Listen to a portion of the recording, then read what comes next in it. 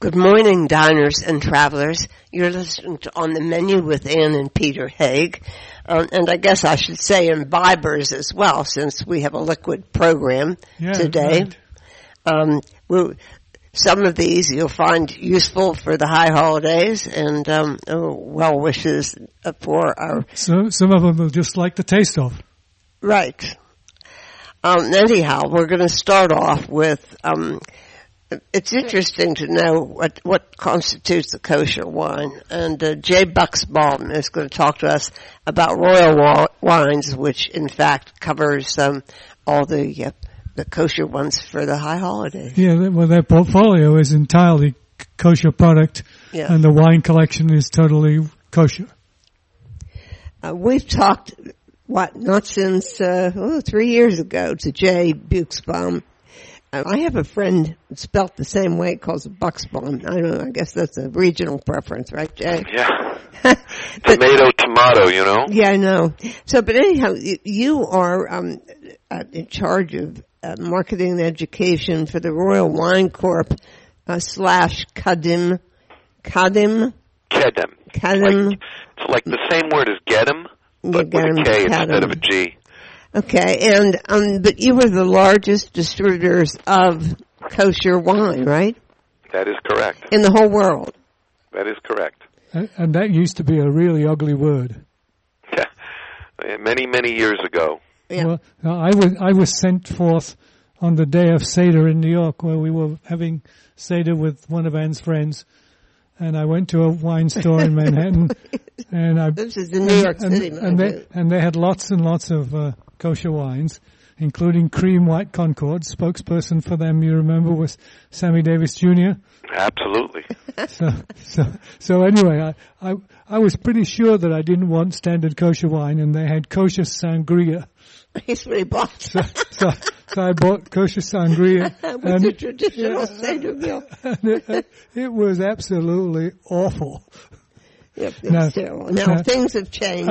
That's what a lot has happened and continues to happen. Yeah. Let's say why we're doing this is because, of course, we're looking forward to Passover, which starts on March 30th and runs through April 7th. And as I said, the first question I asked Jay, how much has changed since we talked to you last 3 years ago? And you said... Oh my gosh. OMG, as they say on text messaging, which my kids are fond of bringing me up to date on. Yeah, it's good you have somebody to do that. Yeah, exactly. I think, the three areas that are of most note and that are most exciting for this particular Passover is, and this is ascending order, is the continued evolution of California wines out of the Herzog Winery, the continued and amazing evolution and quality of Israeli wines out of Israel. But I think the most exciting and singular number of events for this Passover is the release of the 15 Grand Cru Bordeaux. That's which amazing. Are amazing, and many of which have never been seen before, simply because, most Grand Crus, especially the 15, which is considered such a highly rated vintage, don't need to make, they pre-sell pretty much all of their wines while it's still in barrel, en premier. And yet, we've gotten some of the greatest Grand Crus, I wouldn't say, not the first growths, but some of the greatest Grand Crus on this man's earth to make, smaller batches of this same wine that they make for everybody else under kosher supervision and therefore kosher for the kosher consumer. Well, now this represents most likely, the motive for this would be obviously that it's a growing market because, they're not going to do this out of the goodness of their heart, right? Absolutely. People ask me that all the time. You take a winery like Las Combs, which has just made a kosher cuvee, I should say just released a kosher cuvee for the 15, and people would ask me, why do that? Why would Las Combs bother? Because it does mean that, they have to, not they have to, but they're, and in this case, fortunately, they're very happy to include the kosher rabbinic crew and integrate their kosher rabbinic crew into the production process. But why would they do that if they're selling every single bottle that they make anyway? And the answer to that is very simple. The same question could be asked of them when they started releasing and selling wines to Japan or to China.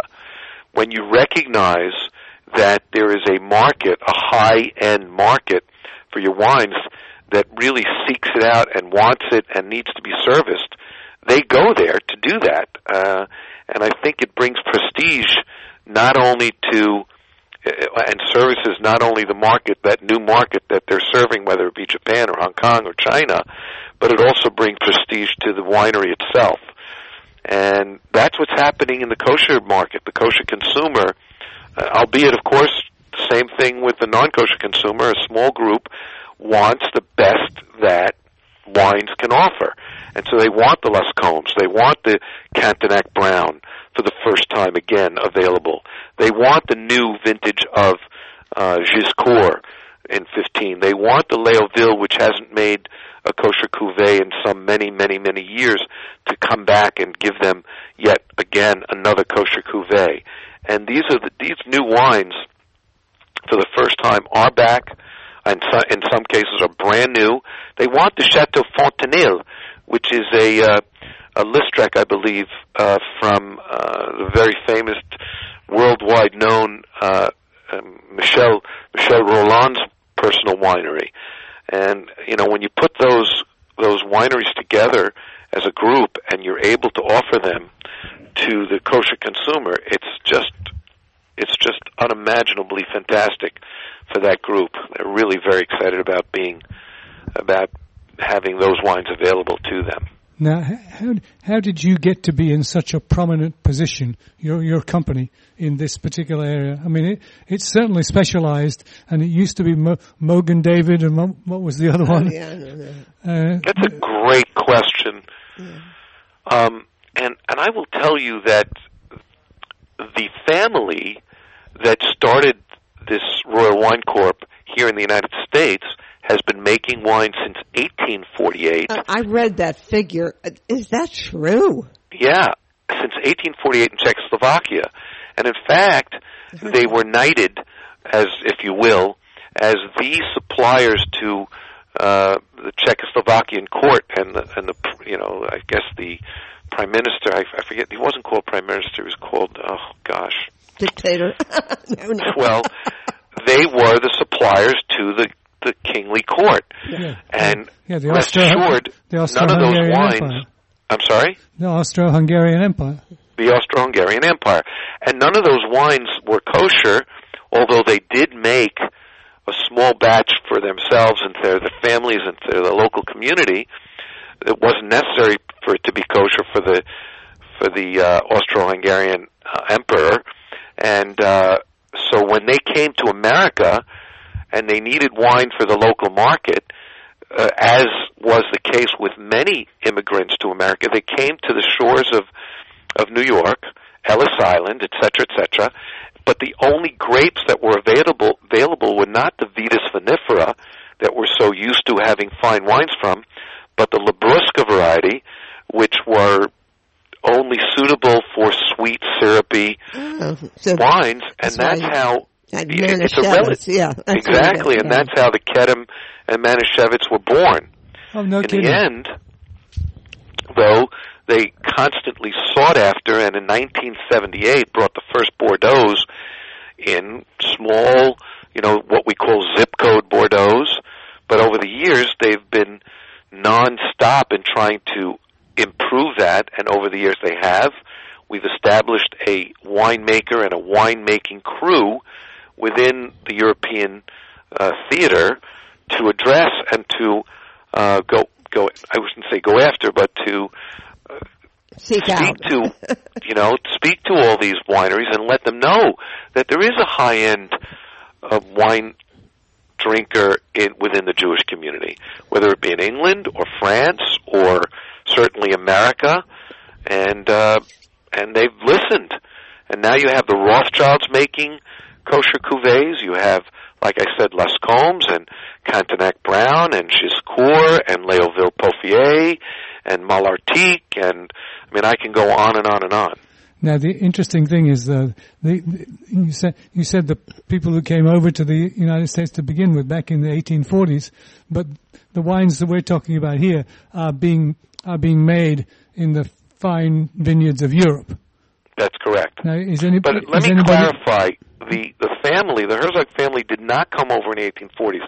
In the 1840s, they were very much at home in Czechoslovakia making wines for Europe. It's only in the mid 1940s when they needed to escape the horrible Holocaust that they escaped, thanks to their Gentile workers who hid them throughout the war, that they were able to escape to the United States and then reestablish their winery here on the Lower East Side of Manhattan.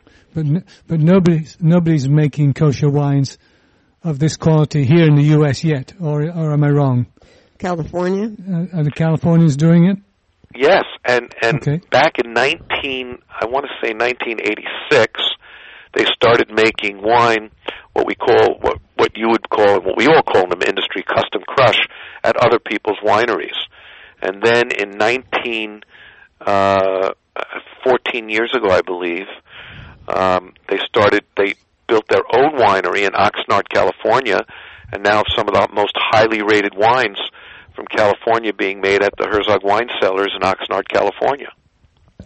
Before we go any further, I think listeners might be wondering, if they don't know, what exactly, if these wines are exactly the same as mainstream high-end wines that we drink, what makes them kosher? Okay, it's a great question.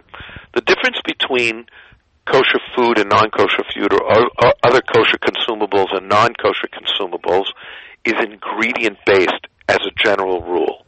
So, for example, cookies, let's just use that as a silly example, cannot contain non-kosher ingredients such as gelatin or shellfish or, pork products or fats that come from non-kosher animals, which sometimes they can or will.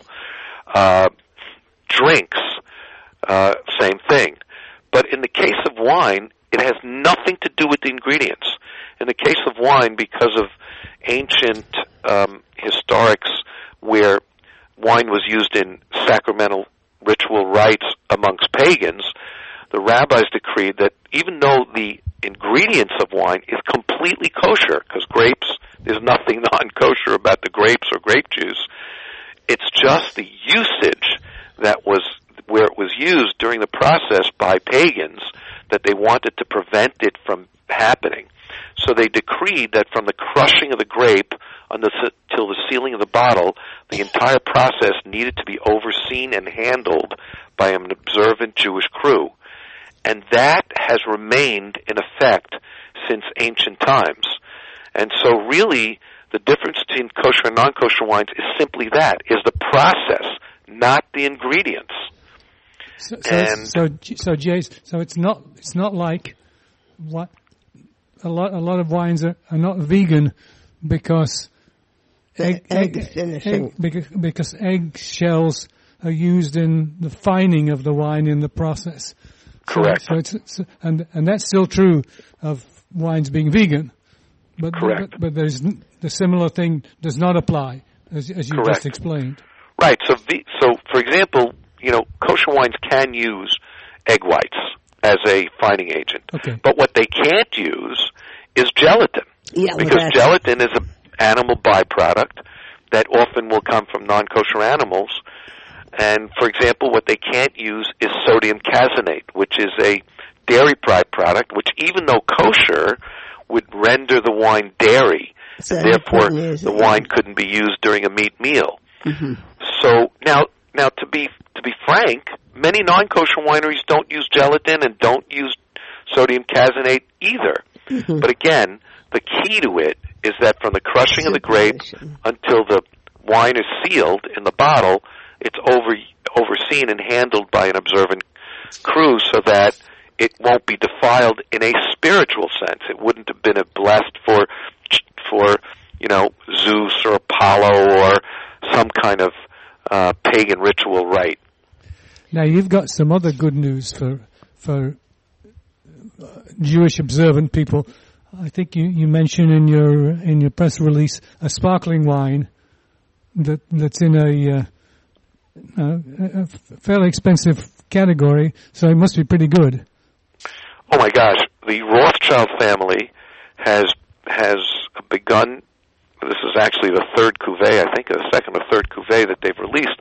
The Rothschild Champagne, which is the confluence of all the three Rothschild families that own Latour and Lafite and Chateau Clark, have come together as one. It's the first time in, about 90 years that they've come, they're all friendly, but this is the first time they've come together to make wine together, and this is this French champagne, and they've agreed to make a smaller part of that cuvée of champagnes kosher.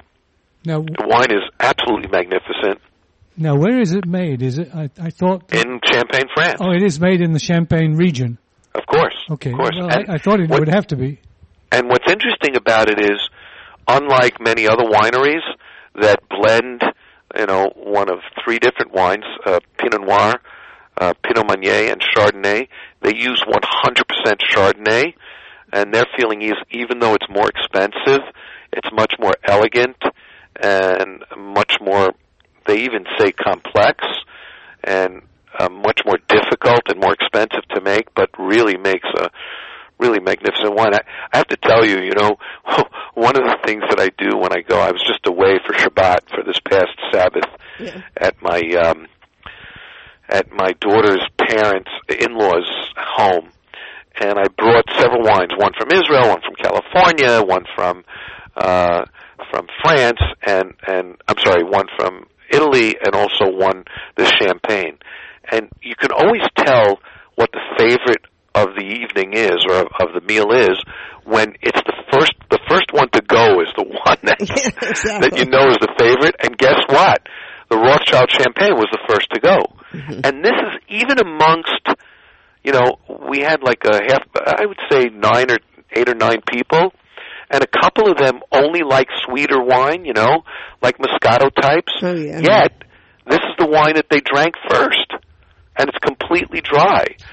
So, I would say we're very excited about more than anything else, the growth in quality and prestige wines that are now available to the kosher consumer. Now we were talking before we came on the air about the Rothschild family in my native land of Britain, because we went to their wonderful baronial estate during the time we were visiting last December. But it occurs to me that if you haven't yet started working on a kosher sparkling wine or Pinot Noir from England, be a good idea to jump on it pretty soon, because all the land's going fast. Oh yeah, and people, especially champagne. I'll tell you that I'm not, frankly, and I know pretty much a lot about wines, but I'm really not that familiar with wines that are actually grown and produced, in the UK. Right. Except for some aging of ports. Right. I'm not really familiar with wines that are produced there. Here's what's been happening. There was a tradition of making sweet wines using grape juice imported from somewhere else, which was just totally awful stuff. Right. But with the onset of global warming in the last 100 years or so, enterprising people have noticed that the temperatures in both the winter and the summer months are very similar to those in the Champagne region of France. I'd love to explore that. If you can hook me up. Why not? If you can hook me up, that would be great. Yeah, sure. There are a couple of names. I'll look them up and I'll email them to you. That would be wonderful. But it's interesting. There's that woman that we knew in London who her whole shop sold nothing but UK wines. Remember? You'll have to help me find that one. I don't remember. I'm enamored by their Dover soles, and I'm enamored by their cheeses, and I'm of course enamored by some of their whiskeys. Yeah, but frankly, I have not been aware of or, sensitive to the wonderful, perhaps sparkling wines or other wines that they're able to produce. Well, it's not the first thing I pick off of a wine list, I'll tell you. Let me give you a starting point, and then we'll look up a couple of the others. There's one in particular that's very well known in Kent called Chapeldown. Let's go, baby. I'm ready to make a kosher cuvée anytime they are. And as I mentioned, that's a thought. That's really great, Jay. This is somewhere that's only 100 miles away from the Rothschild estate, and there's every reason to suppose that in fact you could grow champagne grapes there as well. Because it's what's nice.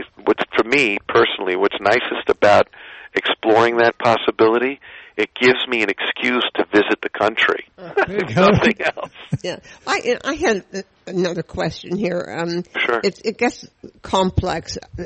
There are all these traditional foods for Passover, but it's changing. I mean, the foods are changing, and how many inquiries? I mean, because you've got a much more global input instead of just Askedosi.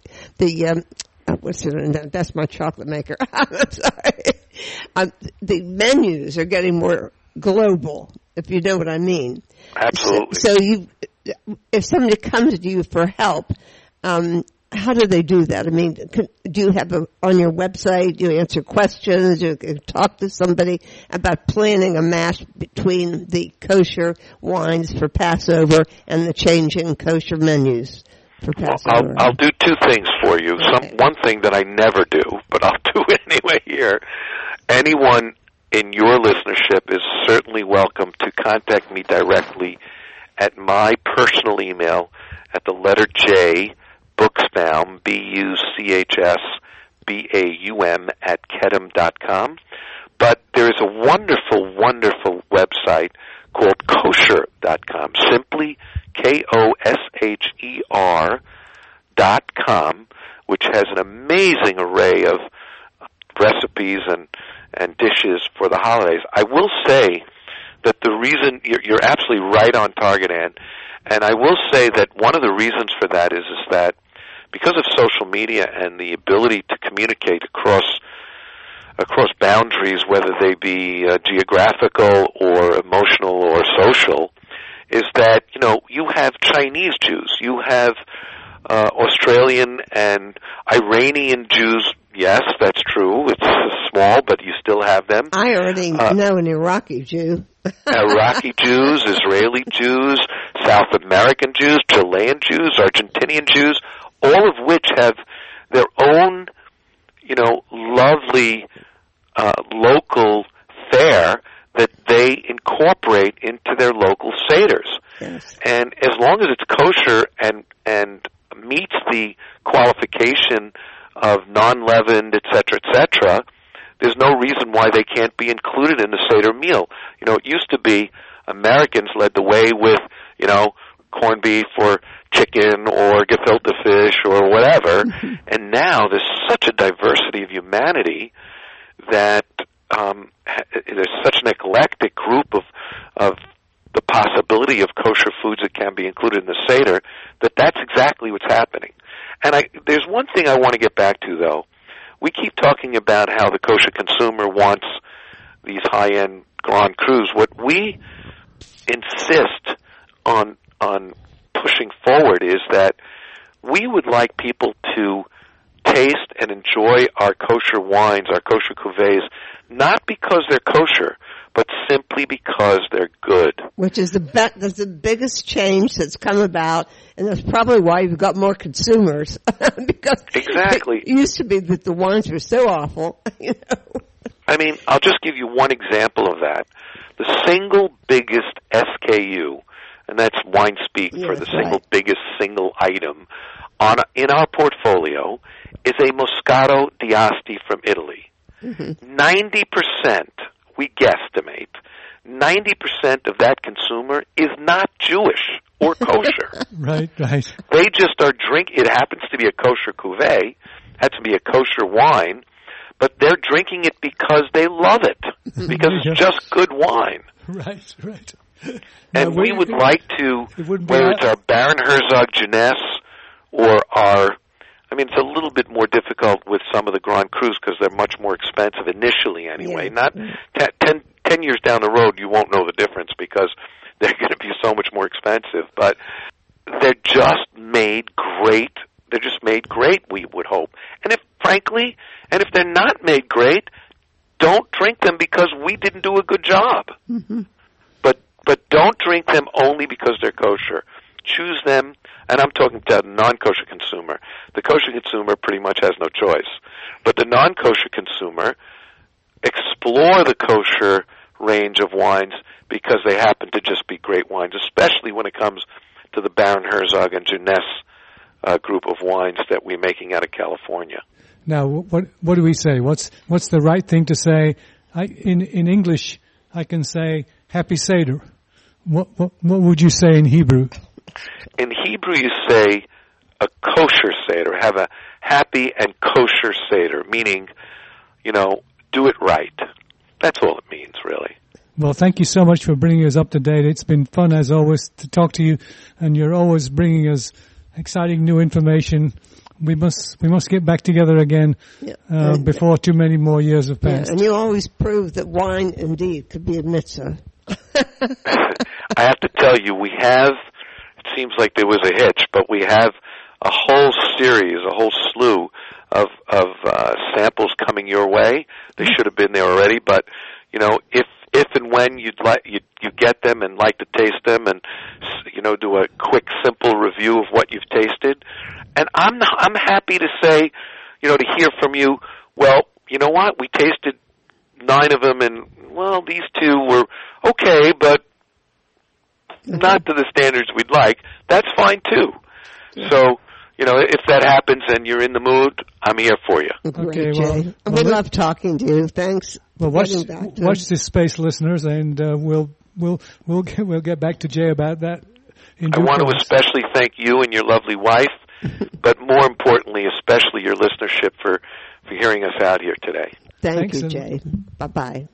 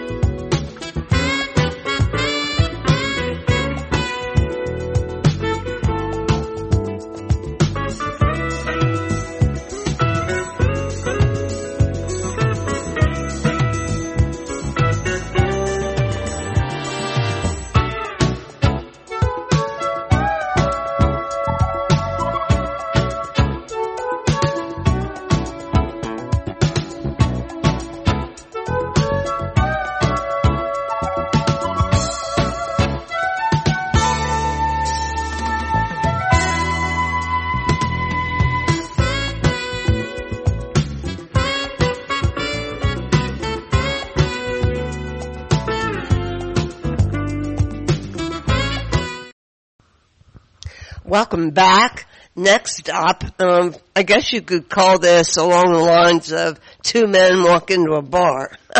Let's listen to this amazing story as told by Gustavo Gonzalez about the formation or founding of Mira Winery. Gustavo, welcome, yes, welcome to On the Menu Radio. You're talking to us from California, where outside it sounds like it's a little windy, but at least there's no snow on the ground, which is what we have for our trouble just at this time of the year. Now for our listeners, we're talking to Gustavo Gonzalez, who is the winemaker for Mira Wines. And it's a bit of a story, but it's worth listening to. So the story goes, there was this man in a bar, and he started talking to another man in a bar about all things to in do D.C., no less. In Washington, D.C., in the elegant Hay Adams Hotel. And somehow, after discussing a wide variety of other things, the conversation turned to wine. And perhaps you can explain why. Well, Well, I was sitting there after doing some wine events in D.C. at the Hay Adams and talking to the bartender, just talking about the golden ratio, because I've always liked art, music, and science, of course, too, and its prevalence in nature and the Fibonacci sequence and things like that. And a couple of seats over was another gentleman who was working in D.C. in public affairs, whose name is Bear, who kind of overheard the conversation and had some interest in it. It turned out that he was a big wine aficionado. And then we started talking, about making our own wine at some point, and what would our wine look like, and what kind of wines would we make. And then a few years later, we kept in touch, of course, and a few years later we had the opportunity to actually execute on what we had discussed at the bar several years beforehand. So and that's kind of what led to this. So you were already a winemaker? I was already a winemaker, yeah. I've been making wine since '95, so at that time I was the winemaker at the Robert Mondavi Winery in Napa. Okay, there you go. That's a good. Yeah, I was responsible for all the red wines there for a while. Okay, we know a number of the members of the Mondavi family. They liked fighting each other, didn't they? Kind of an unfortunate aficionado for punching each other out. Right. Well, we won't go any further than that. Right. So the venture got off the ground in when, roughly like about 2009? Yeah, so our first vintage was 2009, and the way that it got off the ground is through my relationships at the Robert Mondavi Winery. I'd worked with some of the best, fantastic growers in the Napa Valley, and it just happened that 2009, one of those growers, Larry Hyde, and his famous Hyde Vineyard, had some Syrah available, and as luck would have it, that's one of Bear's favorite varietals is Syrah. So we decided, Larry Hyde offered it to me, asked me if I could use it anywhere, and I said, well, I can probably use it if I wanted to start making my own brand, if you would let us. And he agreed to it, and here we are now, several years later, with not only Syrah, but several other varietals. It sounds so casual. That's kind of how it happened, It's like you have that thought in your head, and then when the right opportunity comes, some people call that luck, but you got to be ready for when the opportunity comes your way to take advantage of it. Well, now let's make sure that listeners understand the model that has been your model up until now, which is that you bought fruit from specialized grape growers, but non winemakers in the Napa Valley region, and that was how you made your wine. Yeah, that's correct. Most of the people that grow grapes don't necessarily make their own wine in Napa or in a lot of places. They specialize in growing grapes, and then they sell them to different wineries.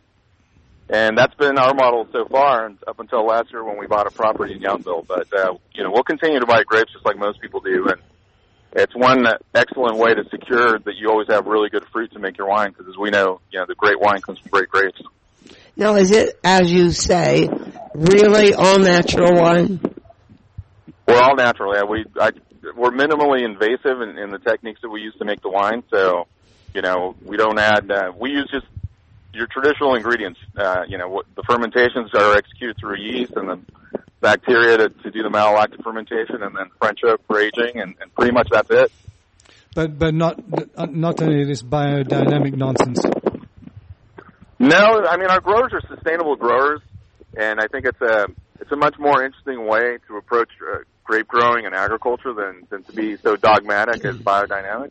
There's definitely great things about biodynamic and organic, but I think sustainable kind of encompasses or embraces a lot of those things, and just allows us to kind of go with the flow of what nature gives you any given season, because every season is different, and you can't always and shouldn't always be doing the same things year after year just on a schedule. Nature doesn't necessarily always work on a schedule. Now, but you've had your challenges this year in California. Yeah, I was going to ask about that next, because we're on the subject of Napa Valley, and you can't avoid thinking about the tragic fires that have happened. How much has that impacted you? We were fortunate that we had finished harvesting right around the time that the fires began. So none of the vineyards that we work with or the grapes that we work with were impacted. Everything was already in the winery. So the big concern that we had was just because there was smoke in the air that we were going to maybe get some of the smoke quality into the wine. But we took some measures to make sure that we didn't expose the fermenting must to air or to the environment all that much, so that we could try to minimize or reduce the contact it had with any kind of smoke that might be in the air. But we were pretty lucky that we were pretty much finished by the time all that started. So okay. Now, did that actually harm the vines themselves? Though I mean, they have to come back next year and try to do the same thing. Yeah, that's right. Well, luckily for us, the people we work with, none of the vines were impacted. Aside from having smoke in the air, there were no fires, basically, or none of the vineyards that we work with caught on fire. So I think we're going to be in pretty good shape for next year. Good. Great. Well, we had the opportunity to sample one of your newest entrants into your wines, which is a really exquisite Merlot. Thank you. And but this is a new style for you, right? Yeah, we've kind of held back on making a Merlot. We've been working with Merlot from the Hyde Vineyard since I think it was 2012 was our first vintage with Merlot, and we've just always used it to blend. And then suddenly, 13 and 14, just learning how to work with the grapes in the cellar, we started changing or understanding a little bit more of the profile. Because it's a much cooler area down in the south of Napa. Maybe could be considered not as suited for Bordeaux varietal, so it takes a little bit longer to ripen. But then we just started noticing that the 13 and 14 vintages of this Merlot were just outstanding. And we started thinking it might be a good idea to bottle some of this up on its own because it's so good. And so in 14, we planned it ahead of time that we really wanted to make a Merlot bottling that year. And so directly from the vineyards and into the winemaking, we came out with the idea that it was going to be its own wine. And so it's made this wine that's, it's got, these fruit characters, but it's also got this, kind of schist rock stone character to it. That's mineral. That's really interesting. That I really don't find in too many Merlots in California. Well, I was going to give you a yardstick to help our listeners to understand what it is you're describing, if they're not into so many winemaker words. And when we think of Merlot in California, we think of Duckhorn. So if I was saying, well, it's sort of like Duckhorn, but it's not, or whatever, however you might describe that kind of comparison, how would you do that? Well, I think ours tends to have a little bit more concentration and length. Okay.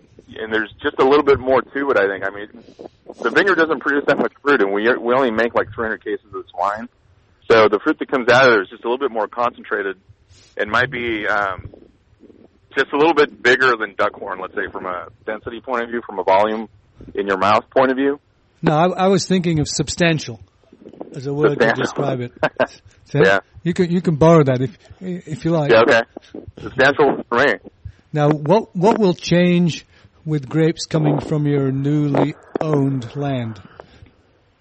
So we've planted, there was already Chardonnay and Merlot growing there, and we pulled all that because it was virus. And we're planting, we're planting Merlot again, Cabernet Franc and Petit Verdot, which I think are sensational blenders, and they do well in that part of the valley because the new property is basically in Yountville. And just that area there, I think these varietals that don't take as long to ripen as Cabernet are going to do really well there. So I'm curious to see what the profile of those three vineyards are going to be once we get the fruit going. Probably in 2020 will be the first vintage of that. Well, you must make sure when 2020 comes along we get some to try. Since we're here, we're here sort of right at the beginning. Certainly, it's really, Gustavo. It's really a fascinating story, and Bear is a big part of it. So say hello to Bear next time you talk to him, from Ann and Peter. Sure. And we thank you very much for joining us today, and we hope you'll have a great day and a successful growing season next year too. Thank you very much. Thank you for having me. Bye. Bye-bye now.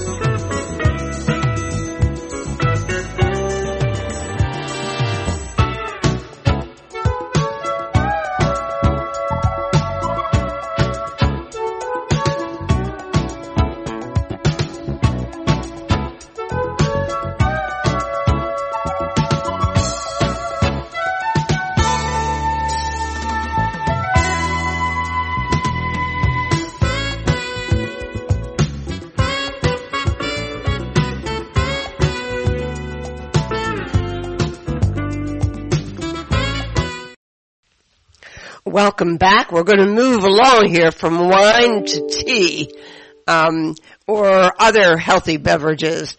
And we're going to start by talking to Lee White, who has a company with a tongue twister of a name, Super Tuber Tonic with tea with turmeric.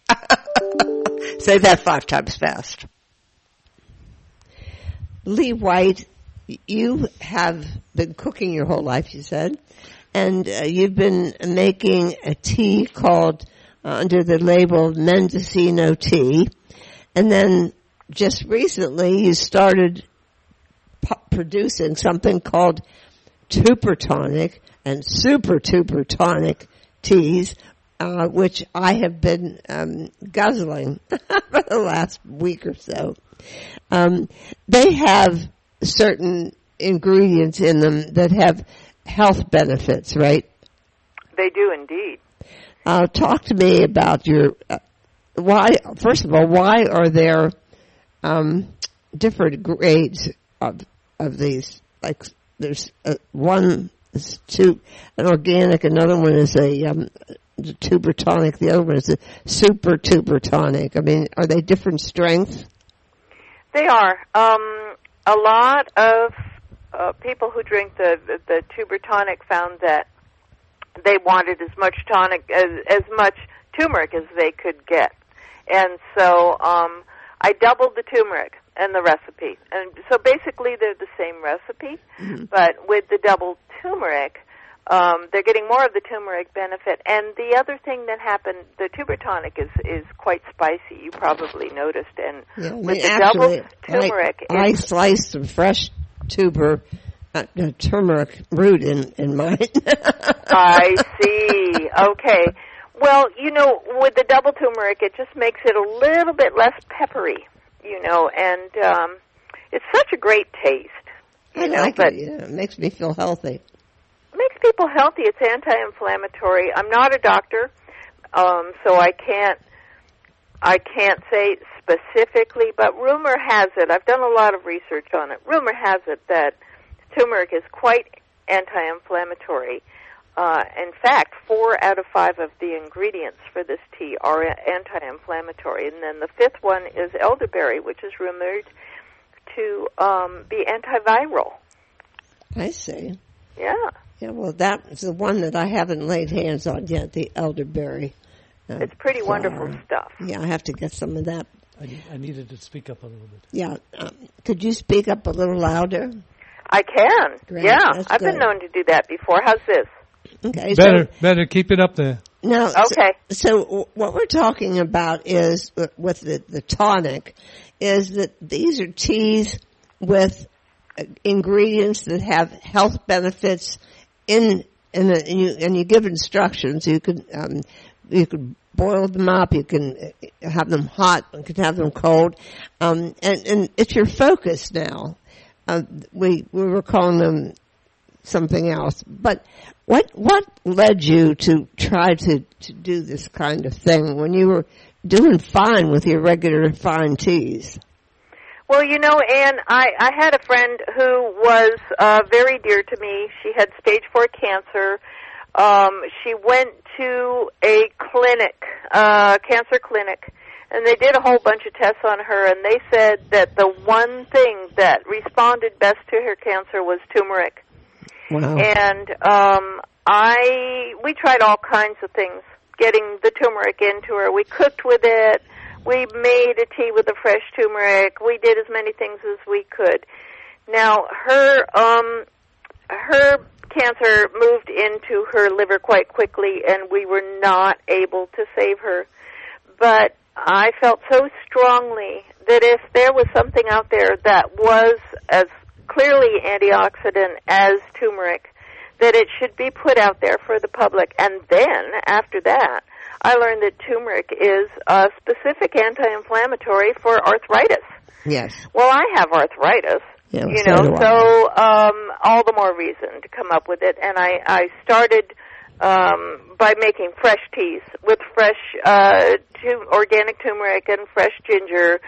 And then apparently you can get it most of the year now fresh, but But at the time when I started playing with it, it was hard to get fresh turmeric all year round. So I thought, well, we should have something that has a shelf life, that could be made up at any time and can sit on the shelf until you need it. Although I find that I drink tuber tonic every day. Yeah, I do too. I mean, I do that, or I will do my own version of it, but absolutely the turmeric is a go with me. It is. Yes. There's a study that someone was telling me about where they took 150 people, whatever, and half of them they put on turmeric and the other half on 800 milligrams of ibuprofen. And they drank, it was not very much quantity actually, it was like 2 cups a week or something, or 1 cup every 2 weeks. But the inflammation rate was, it was decreased better and faster and controlled better by the turmeric than by the 800 milligram ibuprofen. I believe it. Yeah. I believe it. It makes a huge difference. Actually, it's pretty funny. When I first started making it, I was drinking it every day. My body just craved it. And so I was drinking 2 or 3 cups a day. And then, something happened, and I was doing something else and not thinking about it, and I didn't drink any of the tuber tonic for a day or two. And all of a sudden, my arthritis started kicking up, and I'm going, what's going on? Why is this happening? How come I ache? And then I remembered, I should make some tuber tonic. So I went back to it, and I've been drinking it pretty constantly ever since. Now, you were recently at the Fancy Food Show, at the West Coast Fancy Food Show. How was this tea received? Oh, it was amazing. It was amazing. There are 20,000 people, supposedly, that go to that. There are 1,500 vendors. And I have this little tiny booth that's along with a whole bunch of other booths from California. And people would come by, and they would have a cup of it. They liked the way it tastes. And we started saying, listen, your feet are going to hurt after you've been walking around all day long. So come on back. Well, we had people from actually the other booths started coming back every afternoon and singing the praises of the tea, and it kind of became a habit for people to swing by a couple times a day. So I picked up a bunch of customers that way, and certainly a lot of fans. It was really amazing. Well, that's good. And what are some of the other ingredients? It's turmeric, ginger, elderberry, cinnamon, and black pepper. And I use true cinnamon, which is from Sri Lanka. Right. And which is more expensive. It's milder and sweeter than the cassia cinnamon that most teas use. Yeah, I don't like that cassia stuff. Somebody gave me a whole bunch of cassia bark, and I couldn't stand it. Yeah. Very harsh. It tasted sort of woodsy to the extreme, like rotten woodsy. Yeah, it's pretty pungent stuff. Yeah. So anyhow, you have this market you're developing. You have a lot of orders to fill now. You can continue selling what you're doing. What are your plans? Are you expanding? Are you down the line? What do you envision yourself doing with your tea lines? Actually, I really believe that this tea should be expanded as much as possible, so as many people as can will be drinking it. I'd like to see it be right straight down the line in between coffee and tea. It has no caffeine, and so people can start drinking it in the afternoons when they don't want to be drinking caffeine and they want something that won't keep them awake at night. I want to get it as big as possible. I love the idea of it, but at the same time, since I began the tea company in 2003 when I was 58 years old and thought maybe I was too old to start a business, I want to go out there and tell women to follow their dreams. I want to do motivational speaking. I love speaking to groups of people. And I think now is the time for women to be hearing as much information as possible about what a positive change it is for them to go into business after their kids are grown and they have a little time to be creative in the manner that they've always wanted to be. Now you're a little bit out of the way there, aren't you? You're not just down the road from Pittsburgh, Pennsylvania, or just down the road from San Francisco. Put a dot on the map for where you're doing this wonderful work, and then tell us some more about how people can get this tonic for themselves. And your website. And my website. Okay. Well, the easiest place to get Tuber Tonic at this point is at Amazon.com. Okay. There you go. Boy, those Amazonians, man, they're taking over the world, aren't they? They are. So I'm really happy to be there. I don't have the Super Tuber Tonic on there yet, but I intend to sometime soon. I've been too darn busy to sit down and do what I need to get that together, but Tuber Tonic is there, and it's the good stuff. So they can order a bag of that, and then MendocinoTea.com is my website, and it's easy to order from that. It's a Shopify site, so there's a shopping cart, and I'm happy to send it out from here. And you're right, we're quite remote, but it's a good thing. And you're about to debut a chai? I have invented a chai that I adore, and I keep it on my stove at all times. I have a wood stove. So I keep my chai warm on the wood stove all day, and it's Tuber Tonic chai. So it's basically all the ingredients that are in Tuber Tonic, but I've also added black tea and Earl Grey tea and cardamom and cloves. Oh, that sounds good. Oh, it's delicious. And I'll have to send you guys some. I think you'll like it. And you live up there with a special friend whose first name is the same as mine. Special friend. We've been married for over 25 years, yes. Well, Ann and Peter have been married considerably longer than that. You lucky people. But Ann's the one who drinks Tuber Tonic. Yeah. And I love it. It's a great product, and I want to congratulate you on moving forward with this. You could have rested on your laurels with Mendocino Tea, but you've tackled a whole new area of expertise, fulfillment. So congratulations to you, Lee White. Yeah, Lee, thanks a lot for being part of the show. Thank you so much, Ann and Peter, for reaching out, finding me, getting me on your show. Thanks. Bye, Lee. Bye. So now we're finishing off today's program with a conversation with a frequent contributor to On the Menu, Kim Kassar, who is the spokesperson for Keiko, a company with an incredibly rich and deep collection of wonderful kosher products. And in particular, today it's going to be Wonder Melon and Beetology, which we adore, and Wissotzky teas.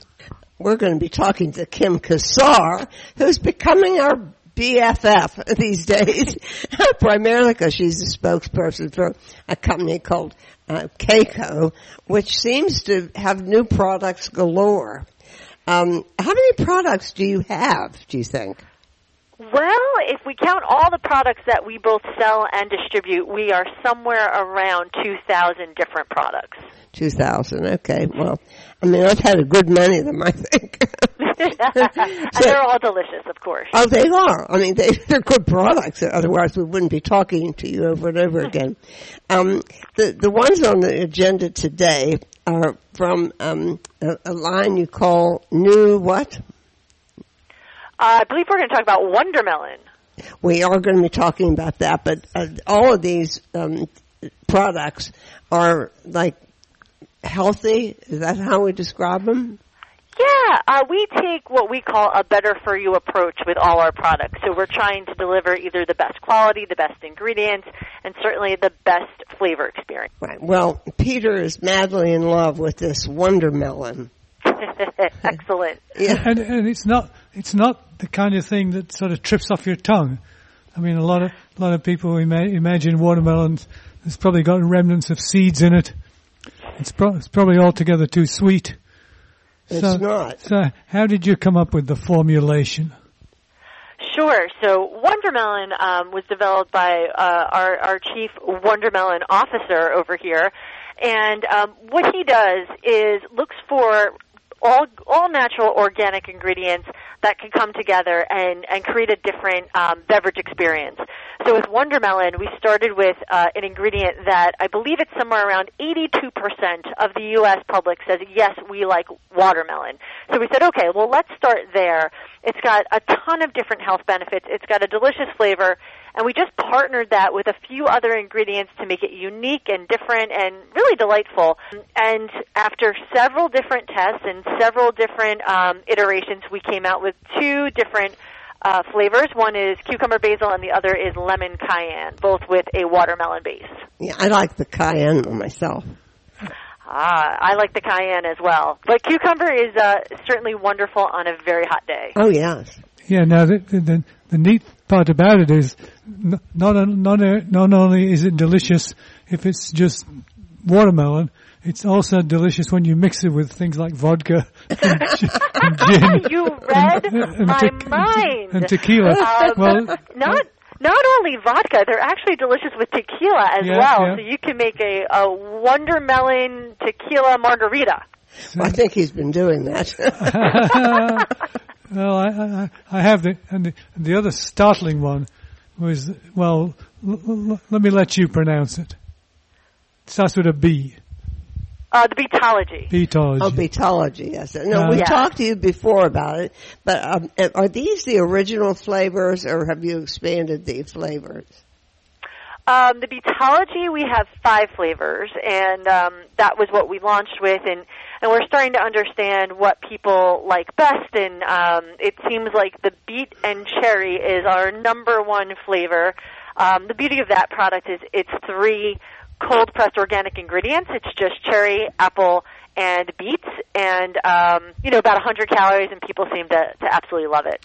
Well, we love beets, but we had an unpleasant surprise.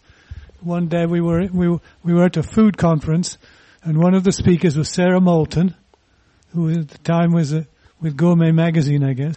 And she in front of an audience of probably 100 people, she said, "I hate beets. They smell that is the consumer we like. They smell like dirt." Well, this is not totally wrong, because I read an article, and some people, it's just like some people can't eat cilantro because it's soapy. Some people cannot eat beets because what they read in their mouth is dirt. Right. Well, and that's the reason why Beatology is called Beatology, actually. It's about the science of developing a beverage that has layers of flavor that is really delicious and doesn't happen to taste like dirt. So our beet blends are really surprising. So when I say I love those kind of people who hate beets, anytime a consumer comes up to any of our demos across the country and says, "Oh, I don't like beets," I always tell them, I said, "Well, you know what? You have just crossed the line. Anytime someone tells us they hate beets, you must sample our Beatology." And they take a sip of the juice, and then their eyebrows pop open, and their eyes pop open. They go, "Wow, that's actually really good." And I said, "That, my friend, is the beet face. You have just made the beet face, which is, I actually do like beets when they're presented in a delicious way." Now, what does the cocktail master say about Beatology? What goes? Let me tell you. The best way, in my personal opinion, to enjoy Beatology is as a beet Bloody Mary on a beautiful Sunday brunch, where you take our beaten veggie that has veggies like carrots and kale in there, and you put that with, of course, our friend vodka, and you can spice it up if you want, and you get your vitamins, and you get your vodka, and you get your brunch, and life is just magnificent. Oh, boy. How many flavors? You have 5. We have 5 flavors. Can you run through those? Sure. So beet and cherry, like I said, is our number 1. Our number 2 flavor is beet lemon ginger, which is also very good. Yeah, I love that. Yes, great for a cocktail as well. We have beeten berry, which pulls in flavors like bilberry and strawberry and raspberry along with the beets. Then we go really sweet. We have a beet and tropical fruit flavor that has pineapple and mango.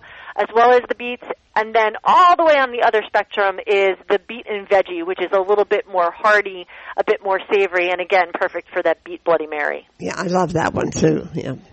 The next one we were going to talk about is, you need to tell me more about this, the Wysocki teas.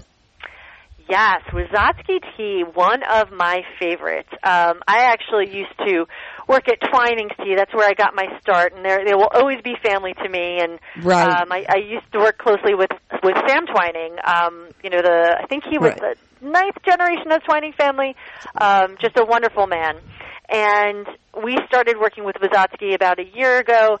And they've got just another rich history. You know, Twinings has been around for 300 years. Wysocki's been around for 160 years. Is that old, huh? Yeah. And they're in Israel? They're in Israel. Yep, they started in Russia, actually, but now they're in Israel. They are, I want to say, somewhere in the space of like an 80% share of the tea market in Israel. So they're very, very strong. And what makes them unique is they're steeped, excuse the pun, in history, but they also have this great innovative spirit, and they come out with these new and different flavors and unique tea experiences every year. So the one I'm in love with right now is the chai tea line. So chai is very popular in the United States, but Wysocki took a different approach to it in that they created these, again, similar to Beatology, right? They created these great blends. They brought these premium ingredients together in a way that like no one else, and you can actually see the beauty of their ingredients. So when you open a box of Wysocki chai tea, first of all, you are hit with this amazing aroma of those warm spices that you get in chai. My favorite is the salted caramel chai. Oh, yeah, I've been using that in iced tea. Is it not divine? And that's the thing. It's great in iced tea. I can't wait till it gets cold in the fall to make my hot tea. But they come in these beautiful silk pyramid bags where you can actually see the size of the tea leaves. And they look like tea leaves. They don't look like little specks of what used to be tea. Yeah, so not dust. It's definitely not dust. Exactly. And so you can see just all those amazing ingredients in there. And they've really fine-tuned these blends where they're truly just delicious and different, and they kind of warm the soul. You know, I look forward to tea season every year. We also have a pumpkin spice chai, which, of course, you know, comes September 1st. That's what I'm switching over to. Yeah. And it just brings you right into the season. And this goes with bourbon? Yes, of course it goes with bourbon, especially on a very, very, very cold day. Oh, gee. No, I can't imagine what you're going to do next. Can you let us in on the secret of what you're going to do next? Well, the secret in Wysocki that we've just released is a new Nonamint tea, which is very, very new to the United States. Nonamint is a Mediterranean mint, and it's, you know, I try to tell consumers it's not spearmint and it's not peppermint. It's a mint like no other, which is actually our tagline. And we've got 5 SKUs, and the whole concept here is we built this tea on the foundation of that mint and then layered the tea on and layered on the other ingredients that benefit that tea. So kind of like Beatology, where it all starts with the beet, in Nonamint, it all starts with the Mediterranean mint.